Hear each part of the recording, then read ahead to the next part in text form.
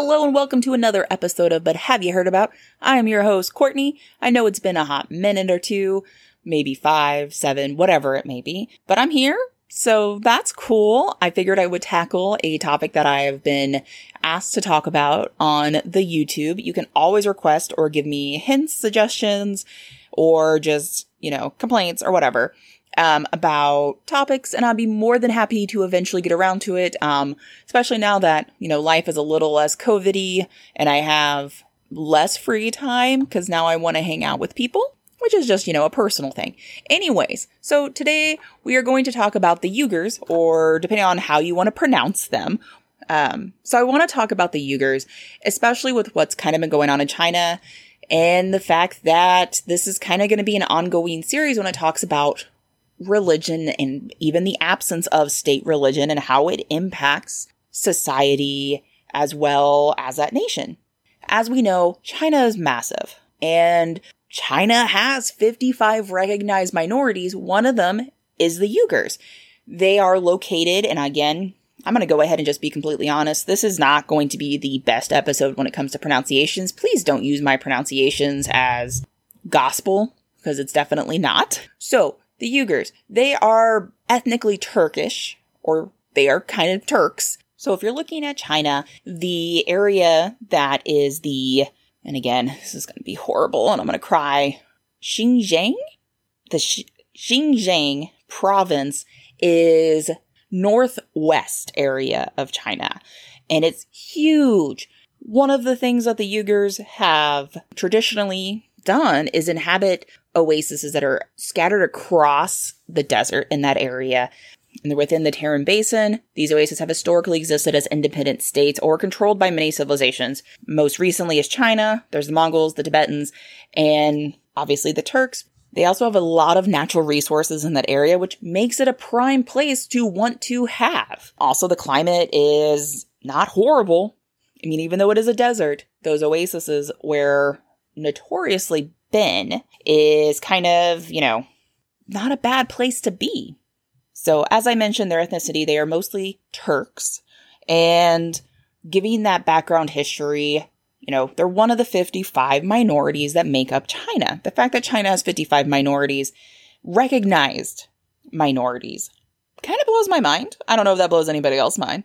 Also, the majority of the Uyghurs that do live in China, 80% of them still live in the Tarim Basin. So if they, are Chinese citizens, which the majority of Uyghurs are, about 12.8 million of the 13.5 total world population lives in China.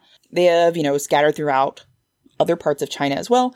Their culture is very rich, and it's going to be quite different than the Han Dynasty descendants of the majority of the Chinese people. So starting in around the 10th century, the Uyghurs themselves became Islamicized.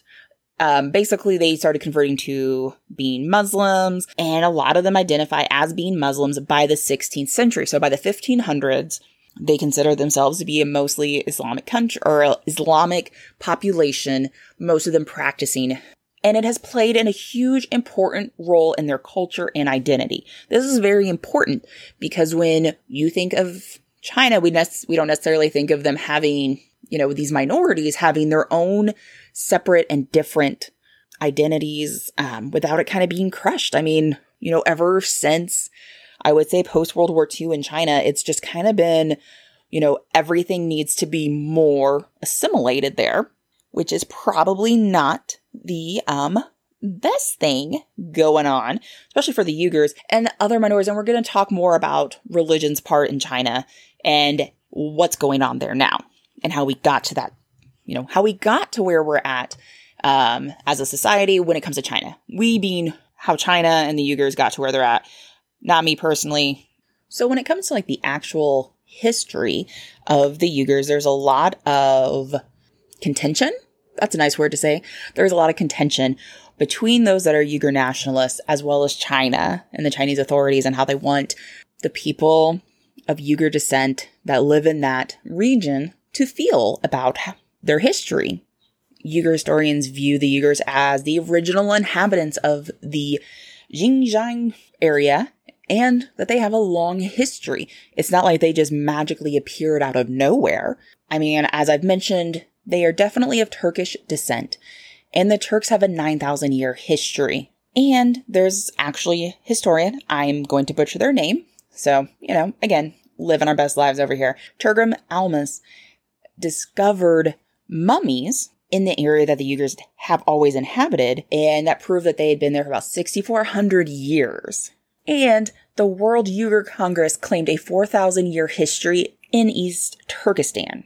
So the contention, coming from the Chinese view, is that the Uyghurs in Xinjiang originated from the Tili tribes and became the main social and political force in that area only during the 9th century when they migrated to that area from Mongolia after the collapse of the Uyghur Khaganate, replacing the Han Chinese, who they claimed had been there since the Han Dynasty.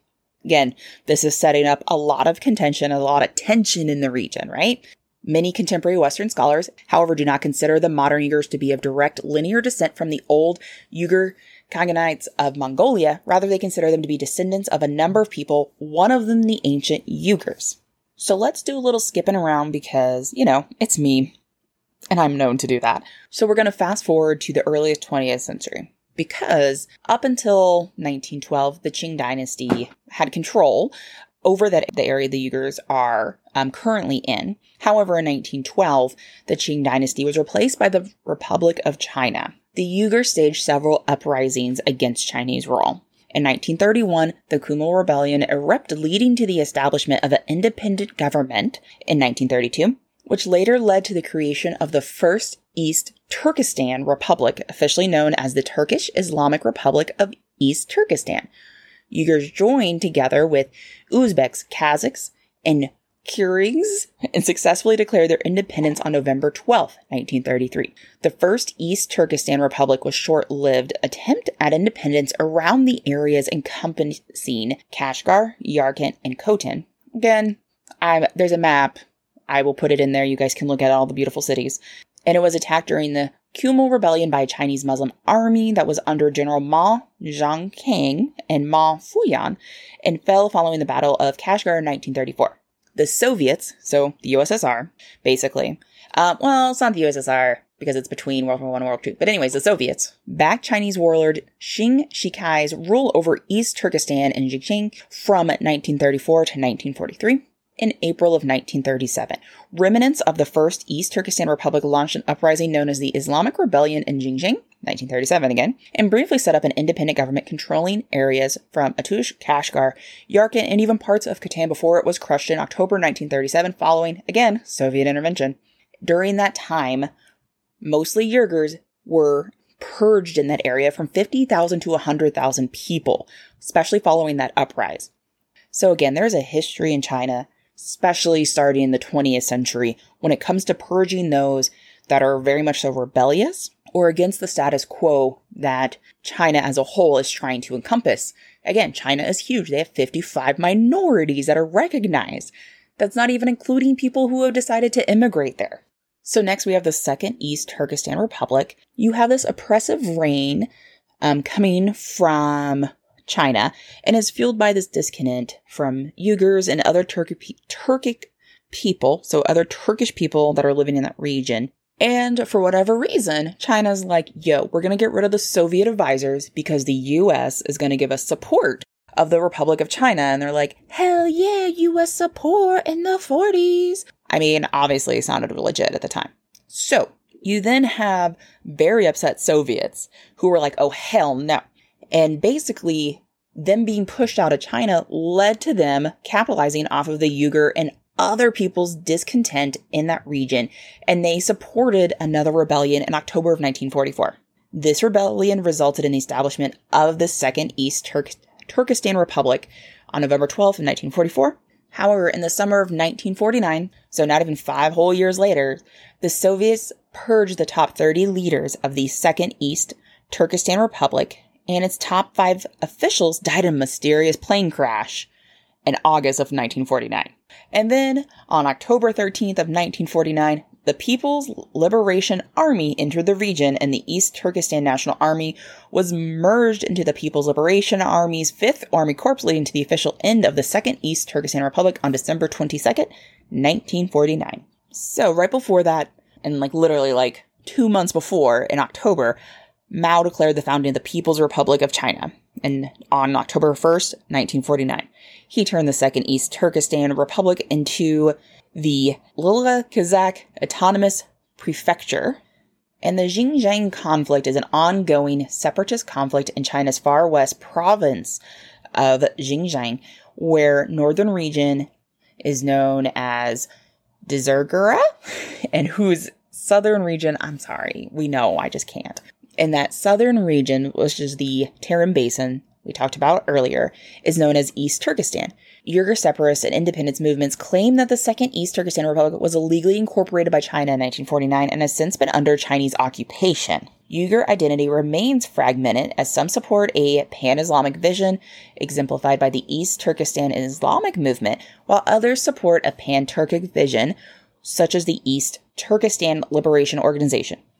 Third group would like an East Turkestan state, such as the East Turkestan Independence Movement. So basically, they are also not on the same page. Because the Uyghurs are not on the same page, it's going to be very hard to get rid of the Chinese from that area and let them have their own sovereign identity and also be able to rule themselves. Also, there was a historian that wrote, and I quote, "Authorities have censored Uyghur writers and lavished funds on official histories that depict Chinese territorial expansion into ethnic borderlands as, quote, unifications, never as conquests or annexations." So let's go ahead and speed up to the 21st century. Buck Rogers in the 21st century over here. So since 2014, the Uyghurs in Xinjiang have been affected by extensive control and restrictions which the Chinese government has imposed upon their religious, cultural, economic, and social lives. The Chinese government has expanded police surveillance because they want to watch for these signs of religious extremism, and that can even include owning books. And it doesn't just apply to the Uyghur region itself. Anyone in China can be surveillanced the minute they say that they partake in religious activities. Literally, Article 36 of the Chinese Constitution says the citizens, quote, enjoy freedom of religious belief. It bans discrimination based on religion and forbids state organs, public organizations, or individuals from compelling citizens to believe in or not believe in any particular faith. Which sounds amazing. That sounds like what we would technically have had if the founding fathers got their way when it came to freedom of religion, except at the same time it didn't. So, that's a whole nother thing. However, the Chinese State Council, which is the government's administrative authority, has passed regulations on religious affairs, which took effect in February of 2018. And it allowed state-registered religious organizations to possess property, publish literature, train and approve clergy, and collect donations, which is great because they weren't able to do that for so long. So you basically were practicing your religion under the radar, hoping to not get caught, to not get put into some sort of re-education camp. So these revised rules include restrictions on those religious schooling and the times and locations of religious celebrations that you can have. And it also monitors online religious activity and that you have to report donations that exceed about $16,000 US. Well, the Human Rights Watch has been looking into China for multiple times. They've even come out with multiple reports that talk about, their freedom of regulation, obviously violating human rights. And so the Human Rights Watch's China director, Sophie Richardson, and I'm quoting a little from a article that was written about this, says that while religious belief in China is protected by the Constitution, the measures, quote, do not guarantee the right to practice or worship, and religious practices are limited to normal religious activities. However, the term normal isn't really being defined, and it can be broadly interpreted. What is normal to one person is not going to be normal to another. If you're an American, it doesn't always seem normal when people fast for holidays. We don't necessarily fast. We give up things for Lent, which may seem weird to other religions as well. So what is normal to one religion is not going to be normal to another. Also, China recognizes 5 religions, which I think is fun to talk about because obviously we have Buddhism. You have Catholicism, which is Christianity. However, you are either Catholic or you're a Protestant. And so Protestants are the third. You have Taoism. And last but not least, they do recognize Islam. If you try to practice any other religion, it is formally prohibited.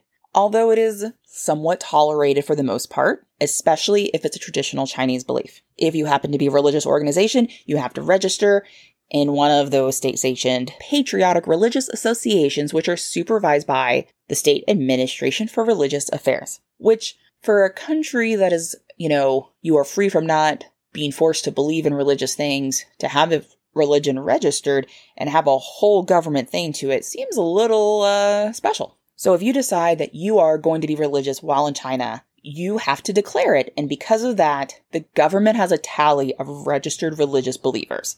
So out of China, people that have registered saying that they are religious is about 200 million, which is about less than 10% of the population from the 2010 census. Looking at some other reports say that China is way more religious than it's letting on to be, especially going forward now into the 21st century, and people just aren't declaring that they're religious, and that it is steadily increasing throughout the years. And for the most part, these religious groups are primarily made up Chinese Buddhists. Then there's the Protestants, Muslims, Catholics, and those Tibetan Buddhists. However, many people that do believe in religion are not following organized religion, are said to practice traditional folk religion. And there are also members of underground house churches and banned religious groups, and they account for many of the unregistered believers. So, according to China, about almost 32% of their population is agnostic, while almost 31% believes in Chinese folk religion. 16.6, so almost 17% is Buddhist, 7.5% is Christian, almost 7% is atheist, 4.2% is about ethnic religionists, 1.8% is Muslim, not even 0.5% is Taoist, and then 0.2% is other. One of the reasons that China has their religious organization register is so that they can prevent activities that would disrupt public order, impair the health of citizens, or interfere with the educational system of the state. Because China wants everyone to love China and put China first, as opposed to saying that you are doing things for God, or whomever your God may be. And again, this is also stipulated in the Chinese constitution. But recently, through different studies, monitoring and crackdowns often target peaceful activities that are protected under international law, which human rights watchdogs have definitely advocated and blown those dog whistles about. So under the current Chinese president, religious groups have been swept into a broader tightening of the Chinese Communist Party, or CCP, control over civil society and increasingly anti-Western ideology. Under this current role, the CCP has pushed to sinicize religion or shape all religions to conform to the doctrines of the official atheist party and the customs of the majority Han Chinese population. Remember how we talked about the Han Chinese very briefly? You just gotta remember, China mostly focuses their majority on the Han Dynasty descendants. Keep that in the back of your noggin for later when we talk about other Muslim populations in China. So under some of these new guidelines, especially starting in 2020, where we see a lot of anger come out at the beginning of 2020, religious groups had to accept and spread the Communist Chinese Party ideology and values, and any faith organization had to get approval from the government religious affairs office before they could even conduct any sort of activities, whether that be worship, holding, I would say, probably even, our version of Bible vacation or vacation Bible school. Also, if you haven't figured it out by now, China is home to one of the largest populations of religious prisoners, likely numbering in the tens of thousands. While they are in custody, it has been noted that some are tortured or killed, and this is being reported by human rights groups. The U.S. State Department has designated China as a country of particular concern over religious freedom annually since 1999 because of these detentions and violence that are carried out with impunity. If you happen to be part of the CCP party, it does prohibit any of its 90 million party members from holding any religious beliefs. The minute they find out that you have religious beliefs, you're kicked out of the party because in their mind, religious beliefs are incompatible with the ideology of the party, and they then discourage families or family members of those in the CCP from publicly participating in religious ceremonies. And while it's not always going to be strictly enforced, which we know, there's always loopholes, the party periodically takes steps to draw a clearer line on religion. My new favorite word, or my new favorite phrase that I have learned from this, is the party's official newspaper warned that putting faith in religion is the same as spiritual anesthesia. It's beautiful. It's a beautiful phrase. Do you have spiritual anesthesia? About to say Anastasia. Obviously, it's over here thinking about the Soviets and the pre-Soviet time in Russia with the czars. Anyways, and it's not just the Uyghurs and Muslims in that region that have faced extensive, I wouldn't even call it persecution or hate, but however you want to classify what China does to those that are very much so in their feels about their religion. You have the Tibetan Buddhists. They literally had a child disappear that was believed to be a reincarnation of someone that was very high up. I mean, the Dalai Lama is exiled into India because his support for Tibetan autonomy. Let me back up, because I love to equate things with pop culture. If you've seen Veep, you know Selena Meyer's over here saying, we'll let you have Tibet to China because, again, she wanted to be president, do anything she could. You have to understand that China very much so, in the eyes of the world, they have to pretend to play nice when it comes to places that they've just kind of annexed. So in that Tibetan region, there are definitely economic disparities that are happening between Tibetans and the Han Chinese members that have moved to that or migrated to Tibet. And it's basically a campaign by China to modernize its western regions. This is going to come into effect with the Uyghurs because they did the same exact thing. And you have these disparities, you have issues that are caused by the fact that those that are of Han Chinese descent are favored for jobs, are favored for management positions. Things that we would basically say, hey, that's not right, and go to HR about in the US. It's almost favored upon over in China to make sure that you are of Han descent to be in charge of things. So to quell the dissent that is in the Tibetan region, basically they do not allow religious activity in Tibet and Tibetan communities outside of the autonomous region. The state monitors daily operations of major monasteries with facial recognition cameras posted outside, and it reserves the right to disapprove an individual's application to take up religious orders. So as I briefly mentioned, now I'm actually going to give you the facts. The Tibetan child that was believed to be a reincarnated high-ranking religious leader of Buddhist faith known as the Panchen Lama disappeared in 1995. Quote-unquote disappeared. It has not been seen since. However, Beijing claims that he graduated from college, has a job, and does not want to be disturbed. Because of this, the government was like, hey, we're going to designate another child to be the official Panchen Lama, and though many Tibetans do not accept him as such. So if you're a Buddhist, you have to denounce the Dalai Lama, and if you don't, you may be detained and tortured for refusing to do so. And other people that just follow the faith have been ordered to replace photos of the Dalai Lama with Chinese leaders in their own homes. Well, now that we've talked about Buddhists and the fact that China has constantly always had issues when it comes to religion, let's go ahead and talk about the Uyghurs. So the Uyghurs are not the only Muslims in the country. There is one other predominantly Muslim ethnic group, and is called the Hui, which is an ethnic group closely related to the majority Han population. Remember to keep that in your head. They are also in another Western province, which is China's Ningxia Autonomous Region. But as currently, in that Xinjiang region, 11 million Uyghurs live there, and they make up approximately half of that population. Just in that region alone, the religious activity has been tightly controlled. However, Muslims in other parts of the country have typically enjoyed greater religious freedoms. For decades, because I don't remember if you just remember what I said a few minutes ago about the early 20th century, China has cracked down on Uyghurs, claiming the community holds extremist and separatist ideas. Because again, those that are Uyghurs nationalists believe that China invaded and did not properly take over the country in 1949. The Chinese government points to occasional outbursts of violence against government workers and civilians in the region and have blamed the East Turkestan Islamic Movement, a separatist group founded by militant Uyghurs, we talked about it earlier, for several terrorist attacks throughout China. Most historians, as well as those that are experts in this field, say that Uyghurs do not actually support that violence, and they've just been frustrated by frequent discrimination and the influx of Han Chinese to the region as they disproportionately benefit from economic opportunities. Since 2017, the repression has intensified. Up to 2 million Muslims, again, most of them are Uyghurs, have been arbitrarily detained in so-called re-education camps, according to experts and foreign government officials. This is not according to China, as we know.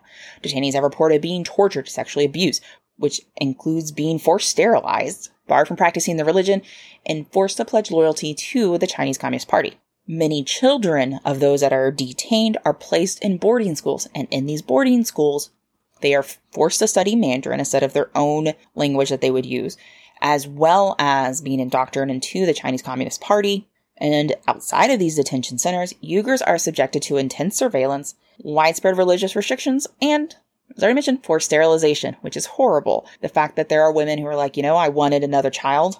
They were then taxed immensely, having to pay fines.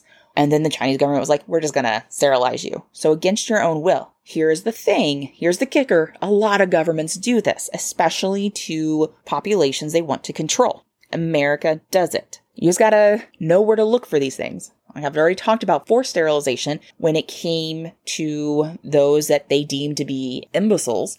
And the fact that the government can just decide to sterilize those. We did it in Puerto Rico. So until there's a day where someone is forced sterilized and goes against the Supreme Court and hopefully gets that court case turned over, still technically allowed to happen in the US. So these camps that China has imposed for a lot of these Muslim Uyghurs, they say that it's basically to help them with vocational skills, prevent citizens from being influenced by extremist ideas, teach them Chinese laws, as well as Mandarin, and just make them better citizens. And I would believe them if they allowed foreigners to actually go into that area and travel freely, but they don't. And because they don't, well, hot damn, what do you expect? A lot of experts have called what China is doing in the region of Xinjiang is demographic genocide. Because they're looking at a demographic of individuals, they are sterilizing them. They are making them have abortions. They are giving them IUDs. You can stop taking birth control pills.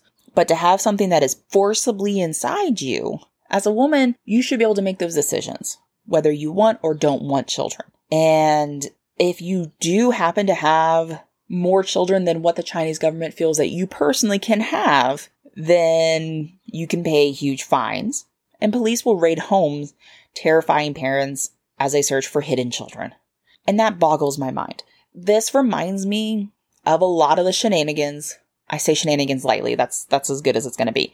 That the U.S. itself did when it came to the Native American population or the indigenous people of America. Canada did the same thing. We had boarding schools. And I promise I will talk more about it because that means I get to talk more about Jim Thorpe, whom we all know is the greatest athlete of all time. They make him like the gout as opposed to the goat. Anyway, doesn't matter. Greatest athlete of all time, Jim Thorpe. Definitely not what I'm talking about here. So, I've told you some stuff about the fact that Uyghurs really shouldn't be controlled by China, and it's a horrible situation going on. I will link different things for you to read, because again, it's not that they're attacking just religion. They're not attacking them or putting them in camps or sterilizing them, making them have abortions, giving them IUD, cutting the birth rate of Uyghurs because they are Muslim. They are doing it because they are Uyghurs. Their area that they occupy has quite a bit of resources that obviously would be useful for China in its manufacturing instances, as well as basically using forced labor camps, which they are calling vocational training and re-education centers for those of Uyghur descent. But we know that there are other Muslims and other religious entities in China, or other religious organizations and other people who practice different religions, not just those that are Muslim, that are not only persecuted like the Buddhists, but they are also allowed to go free. And it's all because of the fact that they are more like the Han Dynasty. It's a little racist. And when I say little, I mean a lot. And the fact that China refuses to allow minorities the ability to have their own government and be able to be like, look, we want to govern ourselves. We want to be our own country and be on our own. China gets to sit at the table for the UN. It's very hard to have any sort of human rights conversations about China because they are able to veto things. So what can you do? You can raise awareness of this. There's a very good possibility that things that are made in China are being made by forced labor of Uyghurs that have been put into these re-education camps. They're not just being like, Clockwork Orange style put in front of a TV. They are literally being forced to work, and they are working the Muslim out of them. Even when they are not in re-education camps, there's been instances where children that are going to, or I will call them children, where those that are going to college or even high school during times where they are supposed to fast, their teachers, those school administrators force them to not only eat, but to eat pork. They're not, like, you're a Muslim, you're not supposed to eat pork, especially when you are fasting, especially during like Ramadan. So obviously it's not okay. That is your religious, belief. So again, China tries to say that it is against forcing religion on anyone and letting you force religion on anyone, but they are regulating it so much and trying to make everyone assimilate to be the same without taking into account that they have all of these ethnic minorities that don't just have different religious ideology, but they grew up differently. They have different cultural beliefs. They are not being represented by their government. And their government is not giving them the ability to represent themselves because you have to be a part of the Chinese Communist Party. So what can you do? You can raise awareness by telling more about it. I'm going to give you things to read. You can read more about the Uyghurs. So this was heavy. I don't feel that I was probably the best at going over all of this, and I apologize. But I really, really do believe it is important to know about the fact that we have so many human rights being violated on a continual basis in this world. And it's happening right under our noses. And we're just not bringing them to light. And we're allowing people, in some sense, to profit off of it, whether it's large corporations that are using those Uyghur camps to make products. Anyways, I feel like that's wrap it up for me on this episode of But Have You Heard About? So again, this was Courtney. I hope you learned something today. With that, I hope you have a fabulous rest of your day, whatever you may be doing. And hopefully I'll catch you on the next episode. Bye!